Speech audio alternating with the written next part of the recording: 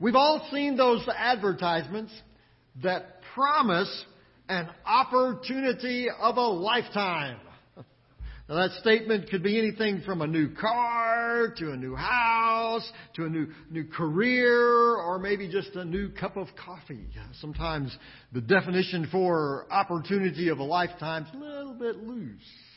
The psalmist, however, saw something that truly was an opportunity of a lifetime. In fact, he prays for precisely that in a prayer that begins this third section of Psalms 119. He lifts up a prayer that God will provide him with an opportunity of a lifetime. Let's listen to the prayer of the psalmist here that begins in verse 17. Do good to your servant, and I will live. I will obey your word. Open my eyes that I may see wonderful things in your law. This morning I want you to prepare yourself for an opportunity of a lifetime. Now, in order to understand what the psalmist is praying for here, we first have to understand what he realized. He realized who it is that gives us those opportunities. In fact, he realized who is the giver of life. We've all heard the statement, well, I owe them everything. We may have said that statement at some point. We're describing somebody or maybe a group of people who are very, very significant to us in our life. Maybe they helped us understand the ropes in our career. Maybe they encouraged us when nobody else would. That expression describes somebody that we think is significant in the contribution that they have made to our life. We feel like we wouldn't be here without them. Well, the psalmist understands that. He understands he owes God everything, but he takes it one more step. It's not just that he realizes that God's made contributions to his life. Certainly that's true. But he recognizes that his life is fully dependent on God. And so he prays this prayer, do good to your servant. Now that prayer is not just a grab for more stuff. It's not a, hey God, what have you done for me lately kind of request. It's far from that. The psalmist acknowledges that God is the only source in his life for anything that is good. In fact, God is his only hope. That phrase, do good, in the original language, it's a phrase that means to show favor. It suggests that the grace of God is the only option for the psalmist. There's nothing else that can help. He calls himself your servant. It indicates that he is completely dependent on God working in his life. There's no plan B. There's not another path that he can follow. It's only through God's favor that he will be able to move forward. It's only through the blessing of God that he will be able even to live. So he makes a promise. He says, I will obey your word. Now that's not some kind of bargaining chip with God. He's not saying, hey God, if you'll do this for me, then hey, I'll do this for you. He recognizes that everything that he has in his life that's good, everything that he has in his life that means anything, it's come from God. He obeys God's word not out of some kind of deal that he's making with God. He obeys God's word because he recognizes that every other option is far inferior. There's nothing better he could do with his life than to obey the word of God. And so he prays that God would extend his life, that God would bless him with resources in order that he might be able to serve God more. Would you be willing to pray that prayer? Think about it for a minute. We pray for a lot of things. We pray for direction in our life. We pray for healing. We pray for missionaries. We pray for our family. We pray for other people's family. We pray for our friends. We pray for the lost. Now, all of those things are good, and we should pray for all of those things. All of those things are subjects that we should bring before the Lord. But what if we added one more? What if we prayed for God to increase our life, to increase our resources, not so that we might be more comfortable, not so that we might have more wealth, but for one reason: so that we could serve God more? There's a lot of responsibility with that kind of prayer. Because what if God answered it? What would you do with 10 more healthy years? What would you do with $10,000? What would you do with 10 of anything? Could you let it go? Would you be willing to use it to live for Christ? Imagine how powerful that kind of prayer would be. Lord, the more resources you provide me, the more time you give me, the more I will serve you. Imagine what could happen for the kingdom of God if we were brave enough with the psalmist to pray that prayer. Do good to your servant and I will live.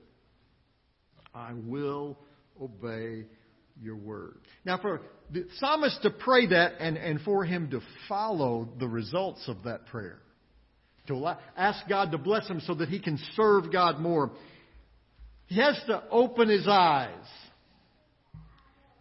and see the possibilities.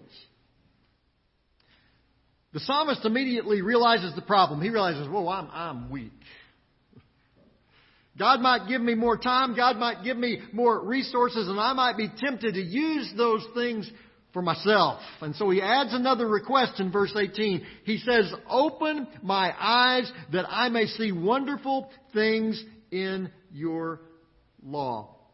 You know, so often we come to God and we recognize that we've messed up. We recognize our sinfulness, and we need to realize that. The Bible tells us that. It tells us that we're all sinners. We've all fallen short of what God wants us to be. We've all fallen short of His glory. So we do need to recognize that. But so many times we see our sinfulness and we kind of just put on the blinders and say, God, don't let me see anything. You know, we just shut out the rest of the world, thinking if I can just shut out the rest of the world, then I won't be tempted to do anything. The problem is, obviously, that doesn't work. Because even when you have blinders on, you can still see. So putting the blinders on isn't going to help. Now, obviously, there's some stuff we shouldn't be looking at. Don't get me wrong. You understand that. But just avoiding the world is not going to keep us from being sinful. So what's the answer? Well, the psalmist discovers, I can't block out the world. It's all there. But God opened my eyes so that I can see that stuff for what it really is. So I can see how much better your word is than all of that stuff out there that's making all these promises to me. There are so many things that we don't see. We're so busy looking out for ourselves that we forget to look out. We don't see all the things that God is doing. We don't see all the possibilities for what God could be using us to do. We don't see how God is protecting us in ways that we can't even imagine. We don't see all the ways that God is blessing us beyond measure. And we don't see those things for really no other reason than we're just not looking. Well, the psalmist didn't want to miss it. And so he prays, God, open my eyes. I don't want to miss a thing. And then notice where it is that he's looking when he says, God, open my eyes, that I might see wonderful things in your law. The word that he uses for open, it means to uncover or unveil. The psalmist asks for God to take away anything that would prevent him from seeing the power and the wonder of God's law. Only God can do that. Only He can give us that spiritual eyesight that allows us to see the power and the glory of God's Word. And wow, that spiritual eyesight can be a powerful thing. 2 Kings chapter 6, the Bible records the story of Elisha and one of his servants. They are surrounded by an entire army, and all of those soldiers have been sworn to one mission. Their mission is to kill Elisha and his servant. Now imagine if you had an entire army around your house.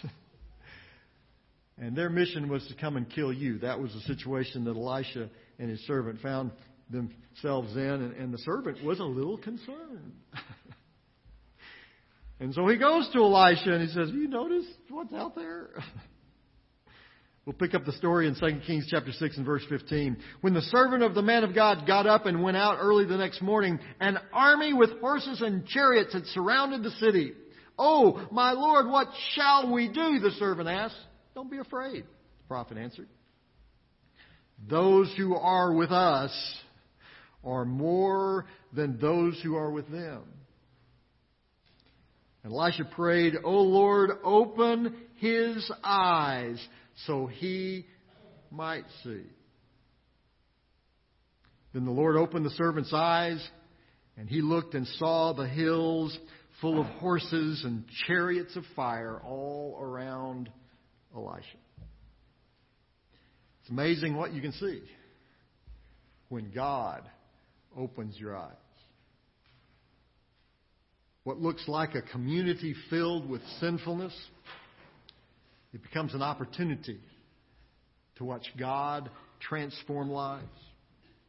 A difficult diagnosis from the doctor becomes an opportunity to watch God get the glory, either through a physical healing or through the living testimony of one of God's children going through a difficult time but finding hope and strength in the Lord. A broken friendship becomes an opportunity to display the forgiveness that God has lavished on us. A hungry family becomes an opportunity to feed the least of these and glorify Christ in doing so. The list goes on of the change in what we perceive and how we respond if we pray this simple prayer: "Open my eyes that I may see wonderful things in your law." What wonderful things is God trying to show you today? It just might be the opportunity of a lifetime. We've been talking throughout this entire year of finding that one way that you can take the next step in your walk with the Lord.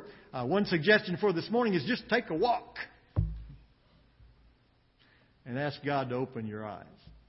Walk around your neighborhood, walk around your business, walk around the mall. Just find a place, go for a walk, and just say, "God, open my eyes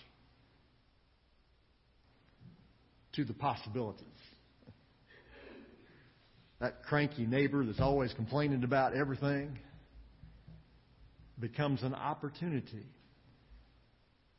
to share the life-transforming love of Jesus.